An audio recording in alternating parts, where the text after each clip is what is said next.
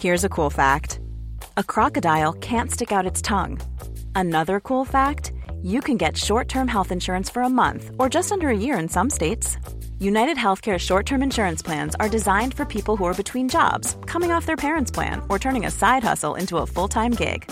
Underwritten by Golden Rule Insurance Company, they offer flexible, budget-friendly coverage with access to a nationwide network of doctors and hospitals. Get more cool facts about United Healthcare short-term plans at uh1.com. So my name's Michael Johnson. Position was a centre-back or left-back defender. And the teams that I played for was Notts County, Birmingham City, Derby County, Sheffield Wednesday, and then ended my career back at Notts County.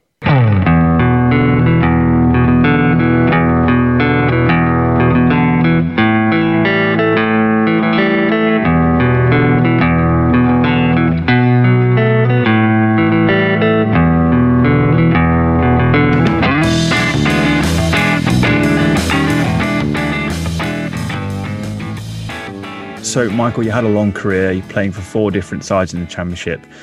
Obviously started your career at Notts County and made your debut in 1991. As a Nottingham lad, what was it like playing for the biggest club in Nottingham? I'm glad you said biggest club in Nottingham. It was great. I mean, to be given the opportunity to be a professional, but at your hometown club was special. I obviously knew a lot about Forest and Notts County, and obviously heard about the stories of Notts County being a bigger club in the early 19th centuries, coming up into the 50s, 60s, and then Forest took over in the era of Brian Clough. So to pull on the Magpie shirt was of great pride and great joy, representing my hometown city, and then to go on and make my debut underneath Neil Warnock was even better. Yeah, you came through in the first division as well before it was rebranded the Premier League, which, I mean, being quite ignorant to lower league football, being where Notts County are now, you would never have realised that they played in the Premier League essentially. Yeah, Notts County played in the Premier League, the first division. History goes right back and saying this: Notts County was one of the biggest clubs in the league system. They'd played against Juventus. They were the founding members of the football league, the first professionalised club in 1862. So Notts County has a lot of history that many people probably wouldn't know enough about. And you're right, in 1991, before the Premier League was formed, it was the first division, second division, third division, and fourth division, of which Notts County were at the top of the trade, playing in the top flight of English football. And it was great for me to make my debut in that Premier League, being the first division.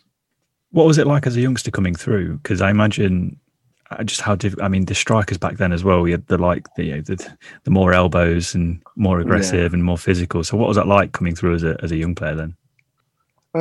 It's completely different now, and I'm not sure the now is better in terms of that footballing education. So you're right. The jobs that we were expected to do, scholars no longer do. But that formulated a large part of your discipline when you started playing football. So I'll give you a prime example. As scholars 16 to 18, you were expected to have your football education in the morning, some gym work maybe in the afternoon, and then you would complete your jobs before you would go home. So my job was the away dressing room. So it was my job to make sure that the away dressing room was clean, was tidy. You had to stand by your job before being dismissed. And if your job wasn't done, then all the players, the youth players, would have to wait until the manager would knock you off. But what that gave you was a certain amount of discipline, so that when you went into the field, you would do your job at a certain level because you knew the standards of what the football club expected.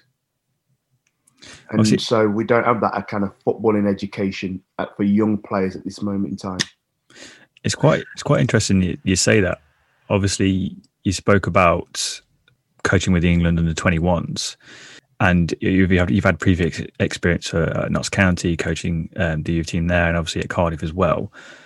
Does having those sort of roles, cleaning out the away dressing room, you mentioned it gives you a discipline. I mean, how come we've gone away from that? And secondly, would that benefit youth team players coming through now? Yeah, I mean, my that was my role. There was the laundry, there was the referee's room, there was the kit, there was boots. So there's loads of roles that we would attribute to scholars, or was attributed to scholars. But not only did it give you discipline, it gave you standards at what that club expected the standards to be before we were all dismissed. And in a team environment, there's obviously, 16, 18 odd players what make up a squad. Now, when you're doing your jobs, nobody can go on because we're a team. So the fact that we didn't want to disappoint, it created standards in our job. So I would make sure, because I didn't want to let you down and we all wanted to go home at a certain time, I would make sure my job was at a standard, because then when the manager came round, everybody obviously was rewarded by, okay, off we all go. The minute that my job wasn't done because the standards had dropped, obviously then I felt the disappointment of the whole dressing room environment. And that's a team environment. Mm-hmm. That's creating a certain culture and, starting to make sure that the standards of what is expected at a football club, we all recognise. So then when we go out on the field of play and the manager talks about levels and standards, we all are going to make sure we do the standards to the best of your ability. So if a person does a 40-yard run from one box to the other, the standard is, if I'm playing against that person, I'm expected to stay with that 40-yard run. And so it starts to develop a real high-performing culture based on the jobs that you're doing. And it's more than just a job. But as you get older and more experienced, you start to understand the standards that we are trying to create for our young players that will hopefully develop into them when you go into the first team. Yeah, it's so interesting, because obviously the perception now is young players are sort of mollycoddled to a sense. They get everything for them. Is that necessarily better for their development? And that's why I said right at the very beginning, I'm not sure whether it's better or actually are we developing a what's the correct word for this? I think somebody called it a Cocoa Pops society. Yeah. But, that's not to discount that we've got some fantastic young players now. What I would say is that you not only will you get the fantastic young players, but you also add the certain characteristics to that young player that will give the young player the traits to go right through their football career with some high values. So talking about high values, you mentioned you played under Neil Warnock while you were at Notts County. Again, what was he like as a manager all the way back then? And, how different would he be? Would he have to be now? Yeah, he would have completely changed. And I know he's changed through my conversations I've had with him over the years. Back then, you're talking a young man in his mid-30s, who had a successful period at Scarborough in the non-league. Notts County took him, and he was a revelation. The way that he managed was for a lot more dictatorial. I don't mind saying that. He commanded respect because the successes that he had.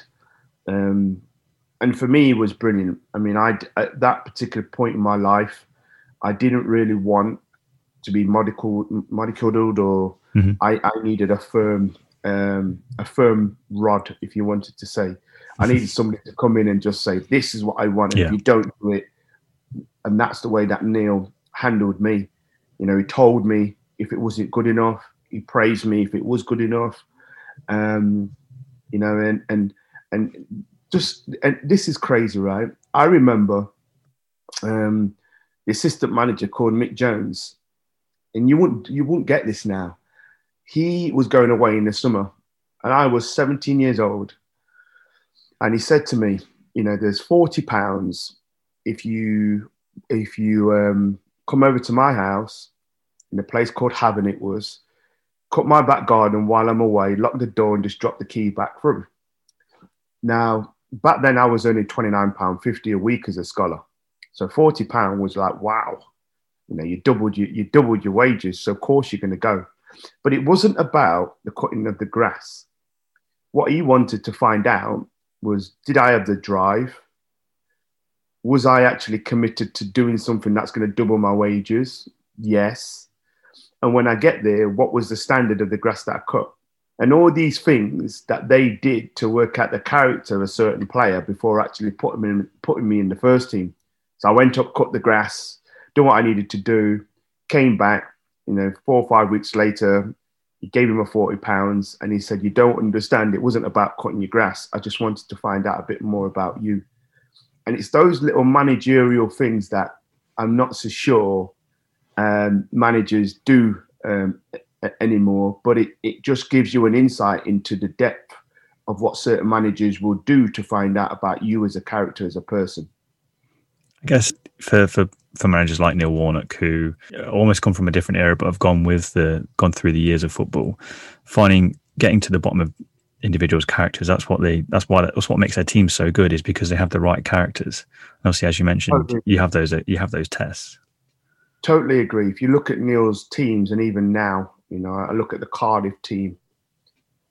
Neil Warnock, and let's remember this: Neil Warnock is the most decorated manager in terms of promotions from the Championship to the Premier League. Yeah. Yes, the Premier League, you need a little bit more talent, as we found out with the Derby team, which I'm sure we'll move on to. Yeah. But in actual fact of getting there, well, if you want to know how to get there, then surely you got to look at what Neil Warnock stands for and what he's been doing over the last 20, 30 odd years that have enabled him to be the most successful manager in getting the teams promoted from the Championship to the Premier League. Obviously, you go back to Notts County. You went back there at the end of your career, where you actually managed to score your first goals for them in your second spell. Yeah, it was amazing. Yeah, I was going to say, how did that feel? Because almost 20 years after your debut for them, you finally get your first couple of goals for them.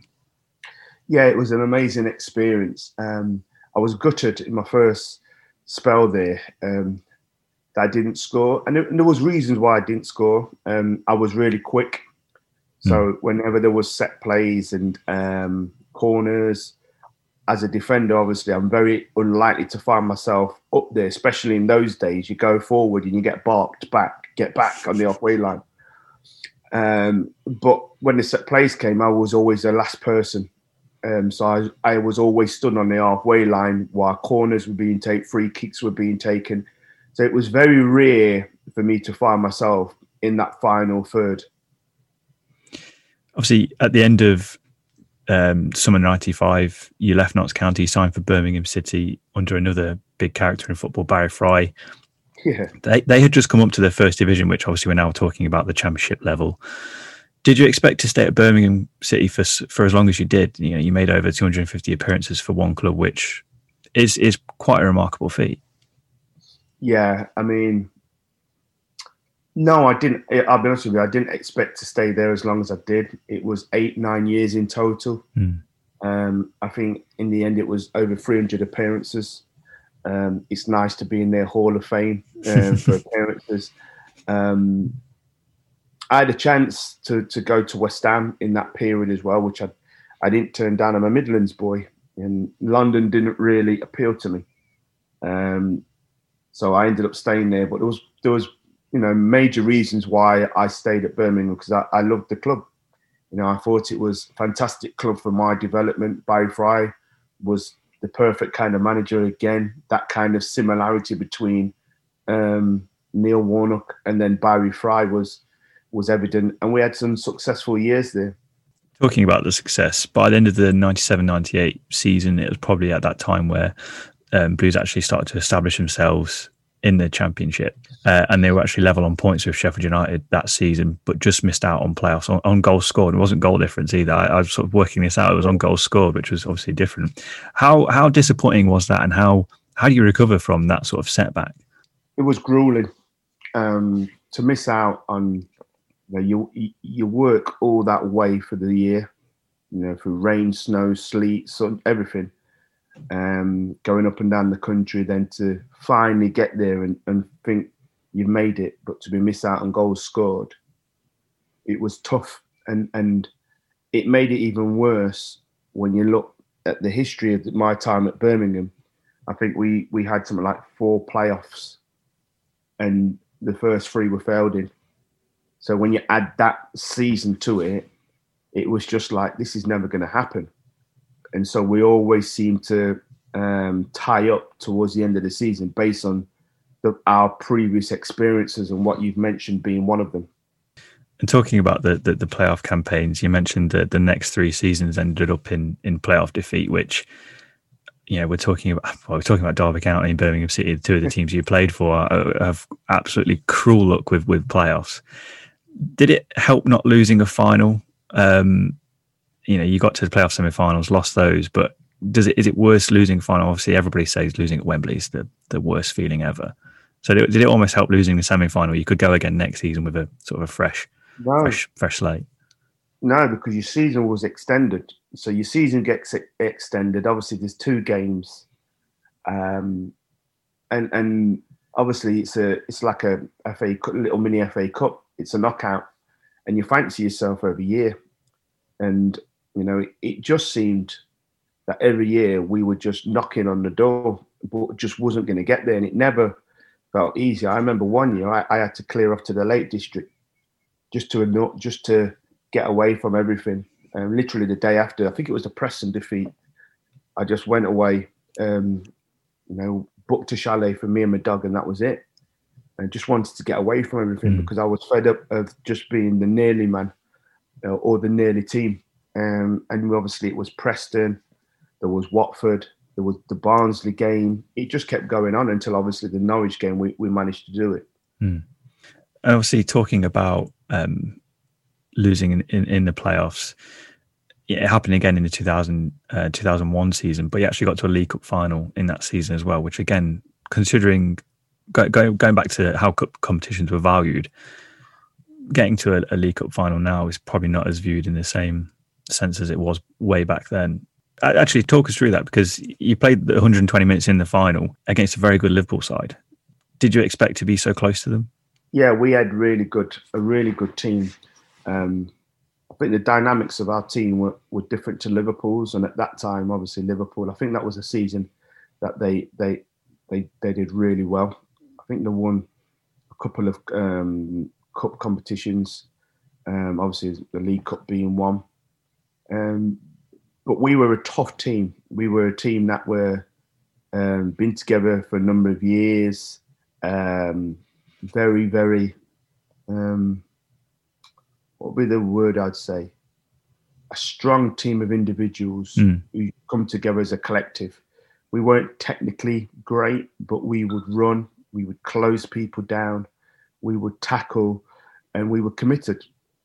And we knew that if everybody was on a 9 out of 10 day, which we were, then we would give Liverpool a tough time. We weren't going to say we were going to beat them, but we knew that, you know, we'd give them a game.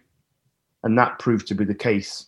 We gave them a game and took it to penalties. And actually, you know, there was a moment in that game where at the former Blues Everton defender, Crystal Palace defender, Andrew Johnson, nowadays it would have been a nailed-on penalty. But the penalty was turned down, and we end up going to penalties itself. And then we lose. And it was a crushing defeat for me, because I knew that was probably you win that, you qualify for Europa. Yeah. So the chance to play in a European league, and I did it with Notts County in the Anglo-Italian Cup, but obviously the Europa League is something special, and I kind of thought to myself, that's probably been my biggest chance of playing in the European, UEFA League.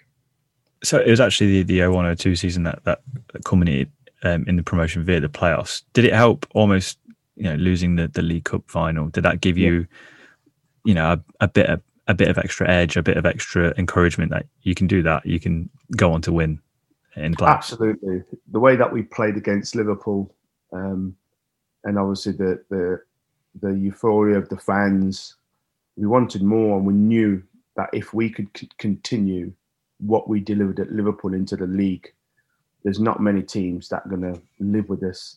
And I said it, it wasn't because we were technically cutting teams, cutting through teams. It was, we had a real inner steel, a real inner belief, committed, fit. We were just having it. We were just ready for it. Being a playoff veteran yourself, you've had a fair few playoff campaigns. What is the preparation like? How different is it? Firstly, preparing for a semi-final compared to the league, and then preparing for a final, because there's a long period of time between the end of the second leg and the semi-final to the final. It almost feels too long. You almost feel like you lose a bit of momentum. So, how different is the preparation for them? It's different because obviously there's a lot riding on this period. A lot more is about recovery because you've just gone through a 4 to 6 game season. So there's no way you can train the way that you trained, during the season. It's about recovery and making sure that your body is the best that it can be going into the games. And I think the biggest thing is the emotion of the game, because the fans, the city, everybody's riding high. Everybody thinks that their team's going to win it. And you've got to try and distance yourself from this and make sure that you're cool, you're collected going into the final. Because if you go in with the wave of, emotions of the fans, the likelihood is that you'll do something silly in the first 15, 20 minutes. You're down to 10 men and your team won't recover. You get knocked out and you're left reflecting over the summer about, I shouldn't have done that. I shouldn't have done that. So it's more about controlling emotions and making sure that physically you're in the best condition that you can be going into the game. And everybody's needs are different. Some might need topping up. Some might need bringing down. Whatever you need, your body best. That's the main thing, to make sure you're going in there in the right frame of mind. Obviously, we'll drop back into the playoffs with Derby because I had a couple of interesting campaigns. But going to your final season with Birmingham City, it was quite a topsy-turvy season for Birmingham City in the Premier League. It was the season that well-fabled Christophe Dugarry came in and almost kept you up single-handedly. But on a personal level, you only played 6 games. How frustrating was it for you not to get the opportunity to play more? Really frustrating, and it's tough when you're at a club for 9 years and you work so hard to get the club to where it gets to. And then when they get there with the finances that the game gives because of promotion, they then go out and buy players that they believe are the right players to buy. So I knew that I was up against it. Ironically, speaking to Steve Bruce since that, one of the regrets he has or had was about breaking that team up too soon. As I said to you, that team was a real tough, steely team. And sometimes when you get promoted, I think managers go quickly too far the other way.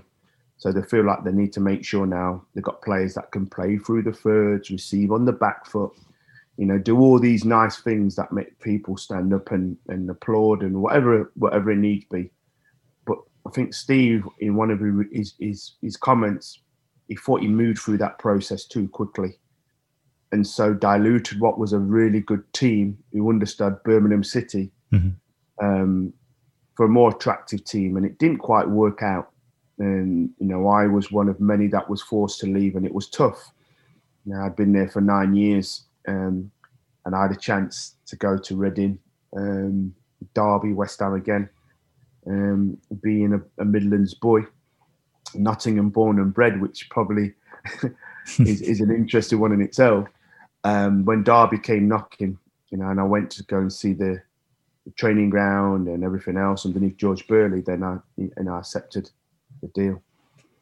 It actually ties nicely in with the next question, because obviously, as you mentioned, the following season you signed for Derby.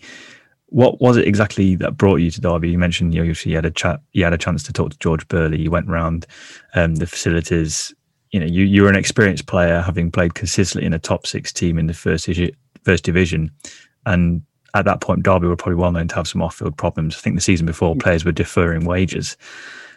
How was the club sold to you? Obviously, being a Midlands base is a big help, but from the outside in, it looked like a bit of a basket case at that time. Yeah, it was a nightmare. But George was very, very good in terms of talking about football rather than off the field activities. He said you'd be captain. You and Ian Taylor would battle it out for the captaincy. You'd be a pivotal part of this team. We've got a lot of young players at the time. There was a young Tom Alderston coming through. Lee Holmes was coming through. So there was Eisen McLeod as well as Pablo Mills. So there was a lot of young players in and around the team, and they'd lost the way. And he just said, I need experience. And I think with your experiences of the championship, I think you would be really pivotal in enabling us to stay up. We just want to stay up. And that's how they sold it to me. And then he took me around the training ground, and obviously the training ground was spectacular. Pride Park was spectacular. And it just seemed the right move back home in the Midlands, stone's throw away from my family. And I agreed to it. When you came in, you actually picked up the number 10 shirt as well, which is something that has genuinely played on my mind since you came in. Yeah, I mean, what's their dreams of being a nomadic number 10 when you're younger? You know, what's the thinking behind it? Well, honestly, it was one of those where they wanted to give me the number 10 shirt. So really? I didn't ask for it. It literally was there, hung up. And obviously, it was great to wear the number 10. I say to my lads, do you know your dad's been a number 10? And he was like, no. I'm like, yep, I'll show you footage. And it's great. It was just a number at the time. Obviously, as the years move forward, everybody sees 10 as the best player. So maybe it was them trying to, give me a little pat on the back when I came in and saying, here you go. Was there a bit of banter in the training round? Because I know, because I'm a defender as well, and I get vilified if I go near it. Yeah, everybody was giving me banter. Everybody was giving me banter about being a number 10 as a defender. But yeah, I wore it well.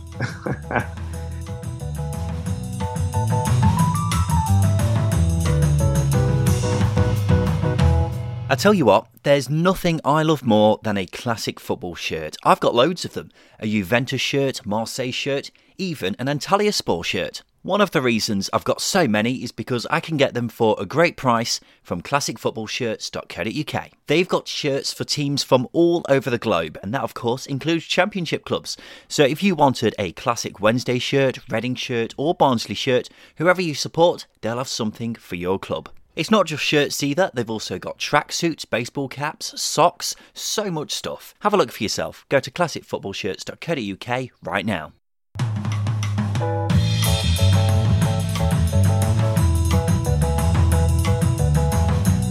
And going into your first season, it was a season that almost ended up in relegation. I think it got to the second to last game against Millwall, I think. Just how important were the signings of, I think Leon Osman came in on loan, the big number 9, Manel as well, Paul Pesci-Salido, they all came in. How important were they halfway through the season?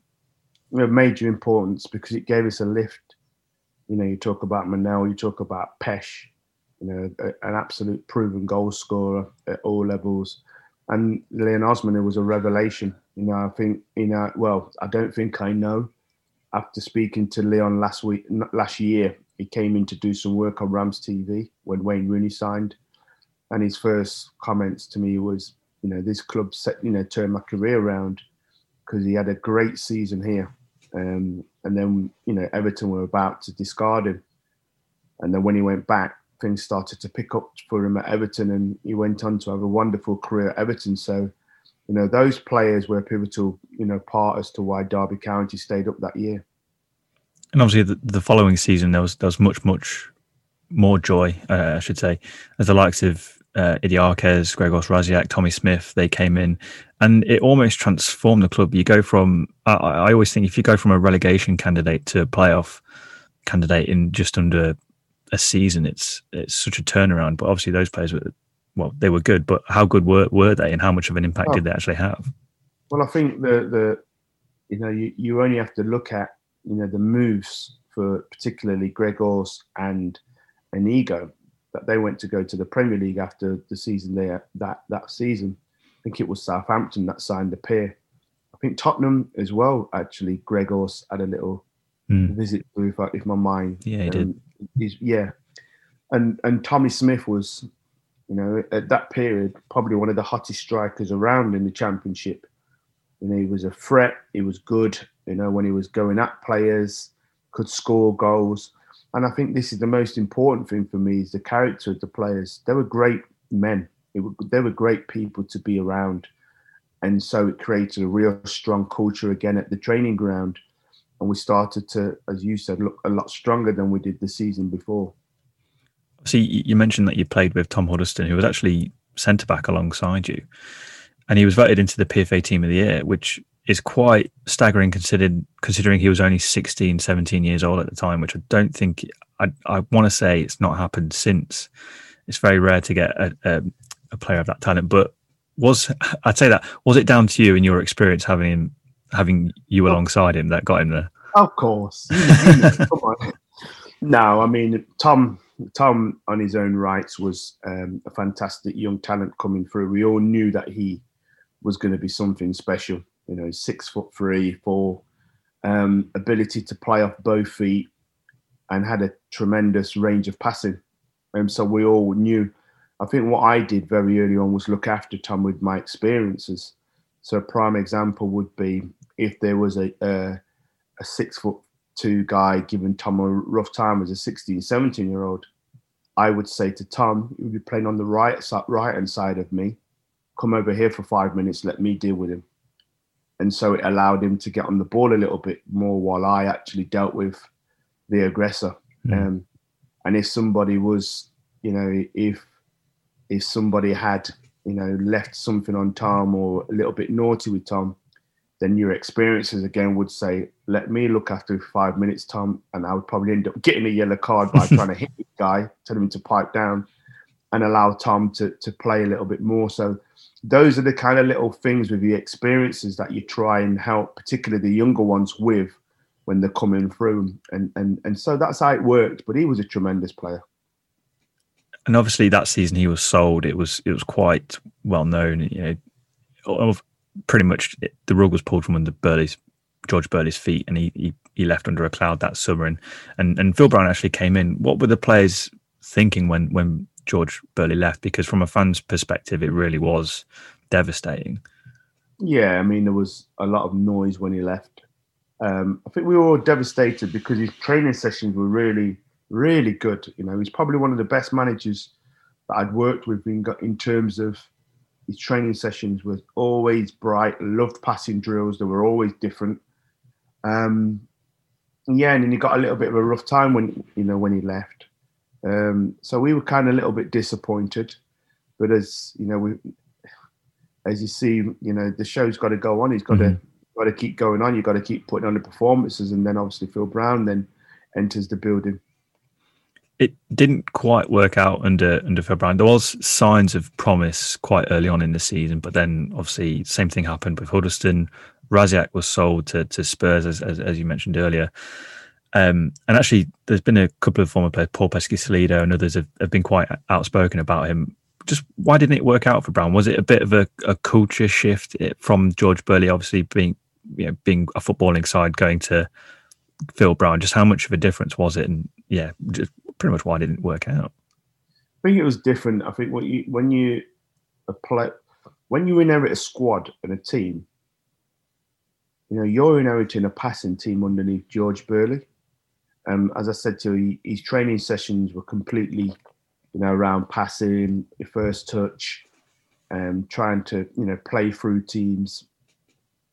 And then you get a young Phil Brown come through the door, who's predominantly worked underneath Sam Allardyce. So it's a lot different. You got to get up to the ball. Mm-hmm. It was probably a lot more like the first part of my career when I mentioned about Neil Warnock and Neven Bowfry.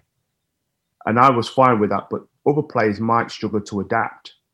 So, it's different for an Inigo Idiarquez who wants to get on the ball and play, which underneath Phil Brown is something that he's strong with. Sorry, underneath George Burley, you're trying to tell the same player to go and, squeeze and hook it on. And I think that's where the difference was with Phil Brown. And, I don't think he's a bad man. He's not a bad manager. It just the squad he inherited was completely different to where he came from. And I think that was probably one of the main reasons why it didn't quite work. I mean, we talk about off-field problems as well, because I do have a lot of sympathy for Phil Brown that season. I mean, just reading off the strikers we had come in, Stern John, El Hamdoui, Danny Graham. It's almost impossible to work with because you just got such a high turnover of number nines. It's it was difficult. You're not doomed from the start, but it's going to be hard. It was difficult, and also added to that, I think that was at the time when, we had all the off-field activities in terms of board member squabbles, board members, having court cases, and so it was a difficult time for Phil to actually walk into the club and try and, get some momentum with a squad of players. There's lots of pieces as to why it didn't quite work. Obviously, the following season, again, the season under Phil Brown, he left in sort of midway through the season. Terry Wesley came in, kept the club in the division. The following season, the club was finally sold. It felt like all the issues were gone. Again, as players, do you breathe a sigh of relief when that happens? Yeah, because we all yearn for stability and we all yearn for direction. And unfortunately, during that period, not only managers didn't know whether they're coming and going, players don't, you're out of contract, well, who's going to deal with your contracts, and that in itself brings a lack of stability. You don't want to get injured then, because if you're out of contract and you get injured, so all these questions are asking whilst the ownership of the football club has been debated. So it has to be cemented by someone. And again, as I said before, it was a real difficult time, not only for Phil, but the players as well. So going into the next season, Billy Davies came in. It felt like a lot was changing. Eddie Arquez was sold, Tommy Smith was sold, and he was bringing in his own players. What was it like working under him? And again, did you hope to play more games for the club that season? I enjoyed working underneath Billy, and I think when you go through your career, you go through a spell where you realise you're not going to play as much. Mm-hmm. So when you start coming to the end, your body just can't do it. And my body was, if anybody saw the way I played, I was 100%. I couldn't play at 25%. I was throwing myself at blocks, tackles, headers, whatever it may be. So the latter part of my career, I think all that started to catch up. So I knew that I wasn't going to play as much.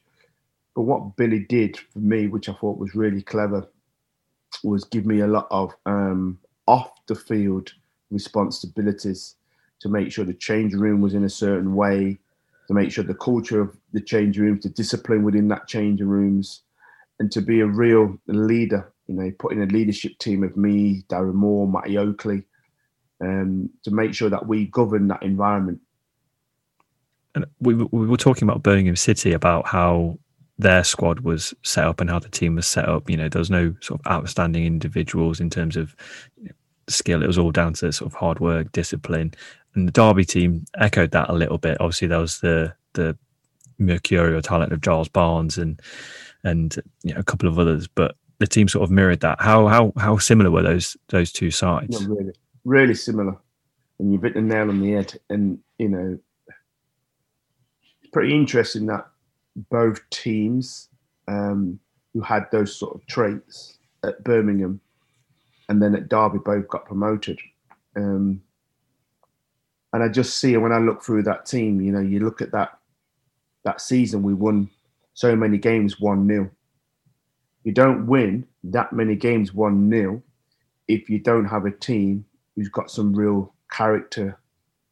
If you look at the game against West Brom, we always knew if we went one goal up, that was it, because we knew that you could rely on the individuals. So this goes right back to the very first part when we talk about your apprenticeship, your scholarship, because your standards have been set. That you can rely on this individual, that when the manager comes around, your job's done because you know the standard. And that's where Billy got this team too. That we knew that if we went 1-0 up, it was good night. And you could press and push. And West Brom did that in the final. They were the better team. But we had enough resilience about us to get through it and make sure we got promoted. Obviously, winning the final, it was the second time in your career. How do they match up in terms of, obviously you weren't involved, but how do they match up? Obviously, your involvement in the team at Derby was completely different to what it was at Birmingham City. Yeah, I think towards the Birmingham, the Derby one, I got injured towards the last part of the season. Hence why my involvement was lesser. I think both I hold in high regard. I think because they both shadow like my life and my career. So the first one was really young. I was, the second one, I'm coming down off my career. I'm not playing as much, and that was reflected that I didn't actually play, but actually had a pivotal part in that role. But I hold both in high regards. When you're a youngster and you watch the FA Cup games, and you're right when you said that the cup now doesn't hold as much value as it did back in the 90s. You can see that with the way that teams put out their teams for the FA Cup. The FA Cup used to be a big thing for me as a kid. And when you watch the players climb the stairs and lift the trophy, then fast forward yourself as captain at Derby, Birmingham City, and you're climbing them steps and lifting the trophy. There's nothing better. And so for me, both I hold in high regard for different reasons. I imagine it's kind of strange. I imagine it's much easier playing in the final than it is watching it. Absolutely, because and ironically enough, I was injured for the Derby final, and I actually needed treatment after it because the amount of kicks, heading, whatever you're doing, it's like you're not out in the field, so you feel like you're out of control of it. Yeah. So actually, the anxiety hits you even more. You're shouting more. You're involved in the game more because you're not on the field to have that element of control. And so the actual Derby game itself, I remember when the game had finished, I mentally and emotionally was drained because I'd already played the 90 minutes in my mind, even though I'd sat on my backside for 90 minutes. So essentially you're saying you needed the same amount of recovery as the players who played the full 90. Absolutely. So obviously the elephant in the room is that season in the Premier League for Derby. I mean, as a supporter, I was quite young, so I don't think it affected me as much as it would if I was my age now. But as a player, what is it like? I mean, firstly, the preparation, we know there was a lot of, again, sort of not off-field trouble, but there was a lot of disagreements at board level, and I think that perhaps unsettled the side. But as a player, when players aren't coming in that are going to have an impact, what is that like? It's disappointing. I mean, in any walk of life in sport, you get off to a good start, you've got a good chance.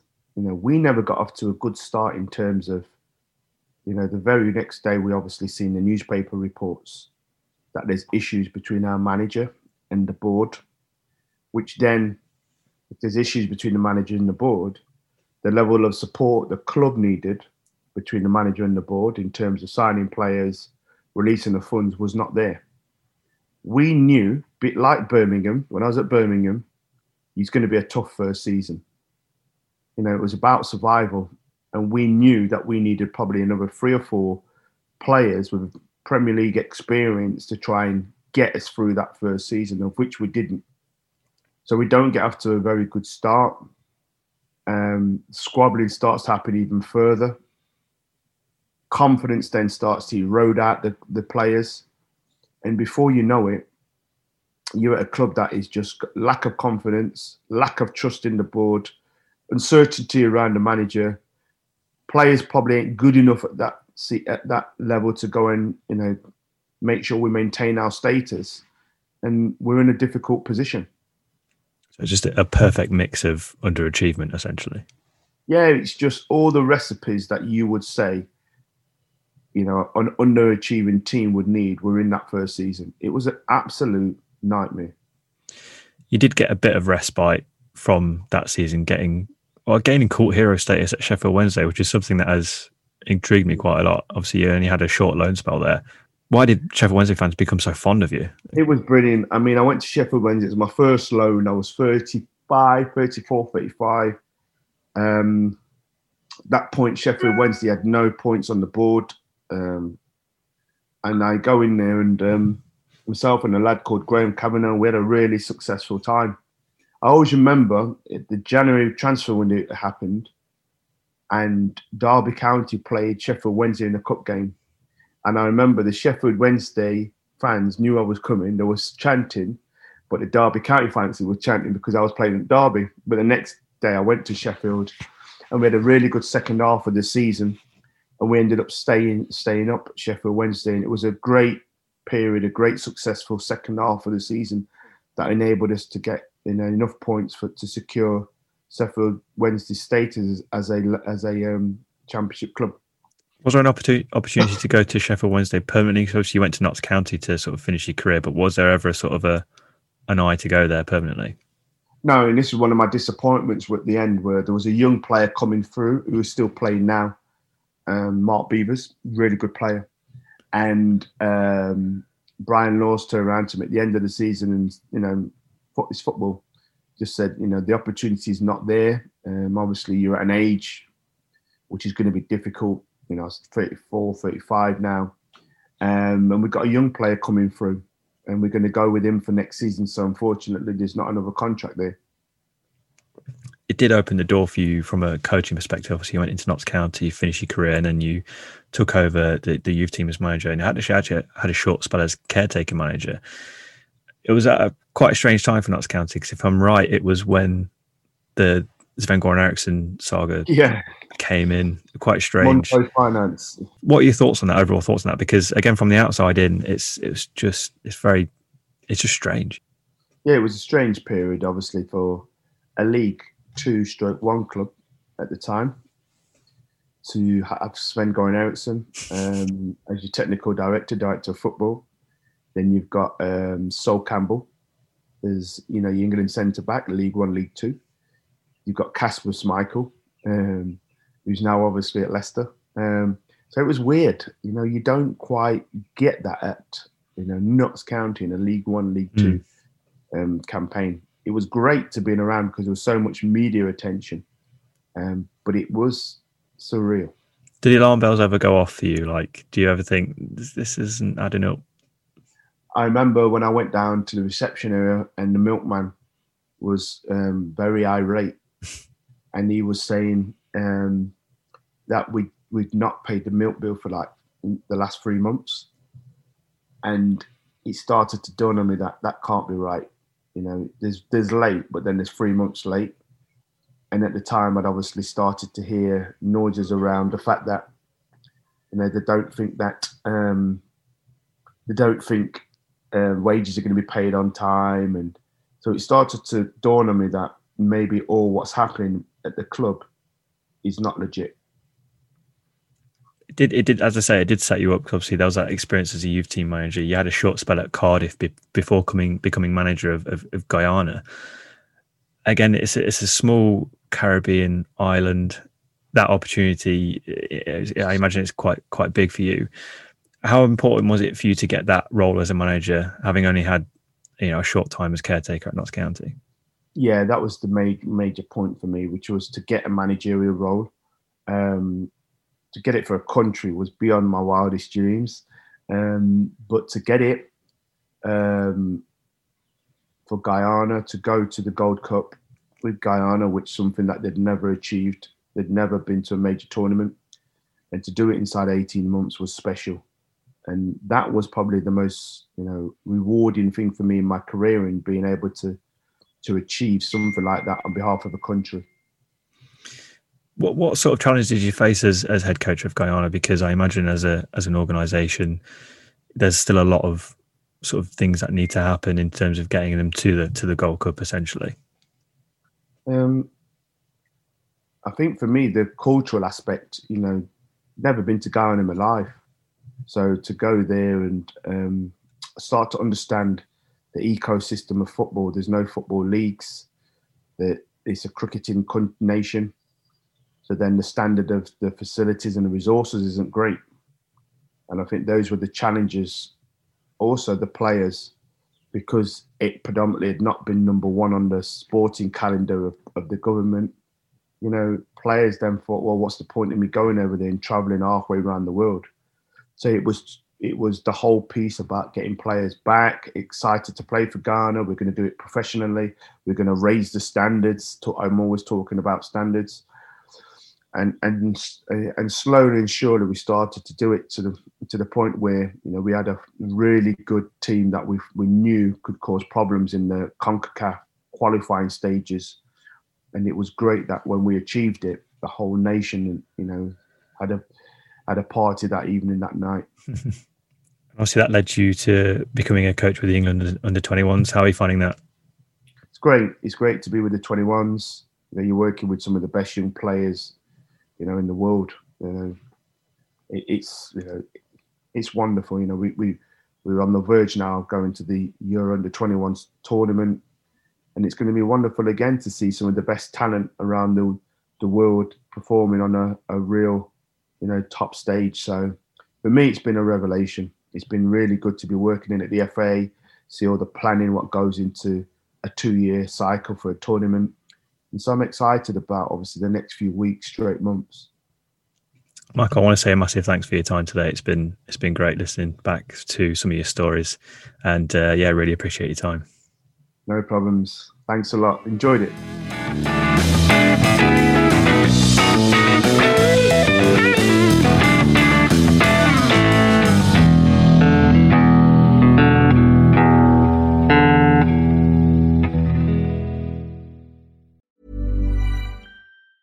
Even when we're on a budget, we still deserve nice things. Quince is a place to scoop up stunning high-end goods for 50 to 80% less than similar brands. They have buttery soft cashmere sweaters starting at $50, luxurious Italian leather bags, and so much more.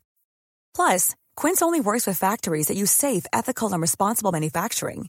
Get the high-end goods you'll love without the high price tag with Quince. Go to quince.com/style for free shipping and 365-day returns.